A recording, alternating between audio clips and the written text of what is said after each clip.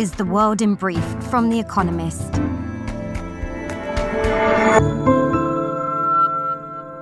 Our top stories. Police in Brazil arrested around 1,200 people involved in the storming of government buildings in the capital, Brasília, on Sunday. The Supreme Court has ordered that tented camps of Bolsonaristas, supporters of Jair Bolsonaro, a former president who were behind the riots, be dismantled. President Luiz Inácio Lula da Silva blamed Mr. Bolsonaro for, quote, encouraging the mob and condemned the police for acting too slowly. Mr. Bolsonaro, who is currently in Florida, denied the accusations and condemned the violence. Damage to the ozone layer will recover for most of the world by 2040, according to a new UN report. The hole in the atmospheric shield, discovered in the 1980s and found to be caused by pollutants such as chlorofluorocarbons, exposed life on Earth to increased solar radiation. But the layer started to heal after all governments agreed in 1987 to ban most ozone-depleting chemicals. Ukraine said Russia launched another, quote, powerful assault on Soledar in the eastern Donbass region. Earlier, Volodymyr Zelensky, Ukraine's president, said his forces were, quote, repelling constant Russian attempts to advance. On Bakhmut, just 12 miles, 20 kilometers from Soledar. Meanwhile, Britain's government is reportedly mulling sending NATO standard battle tanks to Ukraine, the first such donation by a Western country. China conducted its second round of military exercises around Taiwan in less than a month.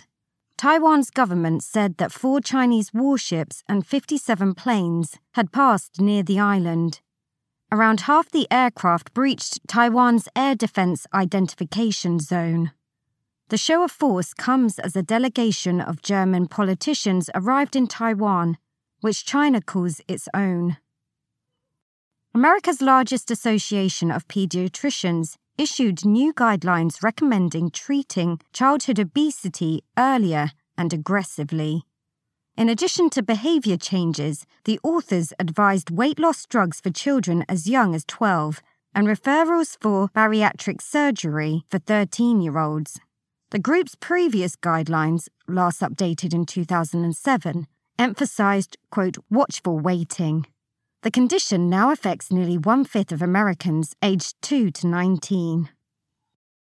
AstraZeneca, an Anglo-Swedish pharmaceutical giant, agreed to buy Syncor Pharma, an American biotech company, for $1.8 billion.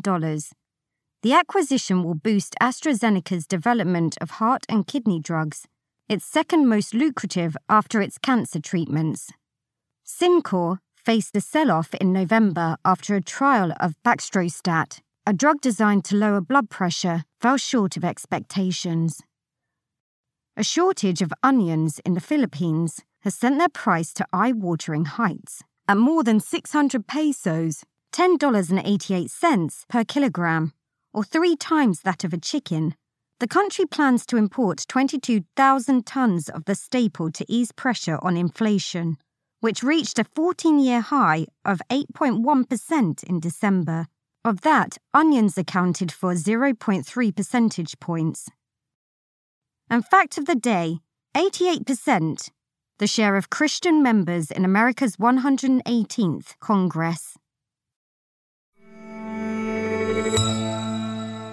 And now, here's a deeper look at the day ahead. TikTok goes to Brussels.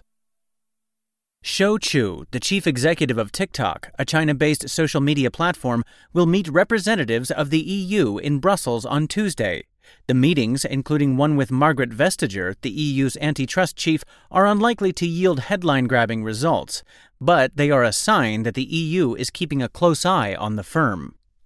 Brussels insiders say they will not hesitate to make TikTok comply with the EU's digital laws, such as the new Digital Services Act, which aims to limit illegal content on online platforms. Politicians and parents worry that TikTok, which serves as an addictive stream of videos, does not moderate its content well enough. Regulators are also concerned about privacy, particularly transfers of personal data to China. TikTok is already subject to several EU investigations.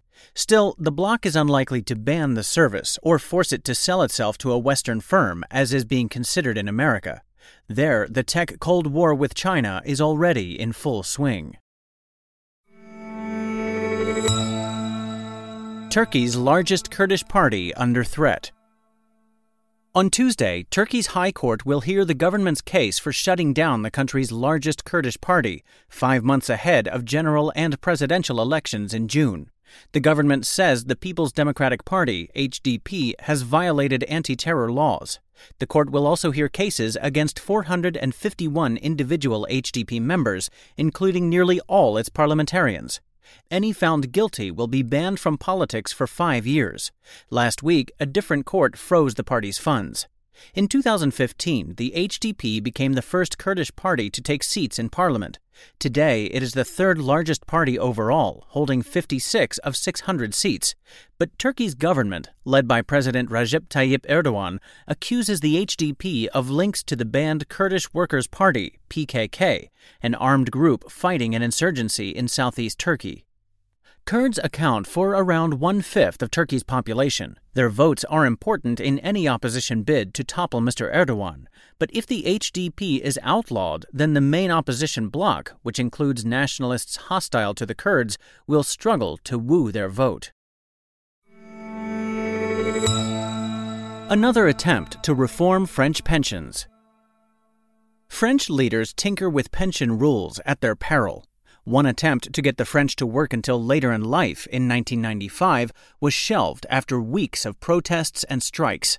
So was Emmanuel Macron's first effort as president, which he abandoned in 2020. On Tuesday, his government will try again. It is expected to recommend raising the retirement age from 62 years to at least 64. French workers retire earlier than those in most other OECD countries and live longer too. The cost of paying current French pensions is 14% of GDP, nearly double the OECD average. By 2032, the system will face a gaping deficit. Yet the government's plan will prompt protests. Mr. Macron lost his parliamentary majority last year, and public opinion, unions, and most opposition parties are against increasing the retirement age. This latest pension battle will be a litmus test for the president's hopes of continuing to reform France in his second term. Bed Bath & Beyond buckles. Investors expect more bad news when Bed Bath & Beyond, an American homewares giant with around 700 shops, reports its quarterly results on Tuesday. Last week, the company warned that sales had been hurt. Wary suppliers have reduced deliveries to BB&B outlets, emptying its shelves after the company fell behind on payments. The news followed a painful few years. An underinvestment in e-commerce saw BB&B's sales start to slump in 2018. An attempted turnaround was derailed by an unsuccessful shift towards own-brand products at the expense of those from recognized firms. Hopes were lifted last year when Ryan Cohen, an activist investor beloved by amateur traders, took a stake in the business and the chief executive was shown the door. But they were dashed again when Mr. Cohen sold out in August. Although BB&B raised fresh funds last year and shuttered around 150 shops, its mounting losses and shrinking cash reserves have inspired rumors of a pending bankruptcy. The Golden Globes glitter again. The Golden Globes ceremony on Tuesday will be a star-studded affair.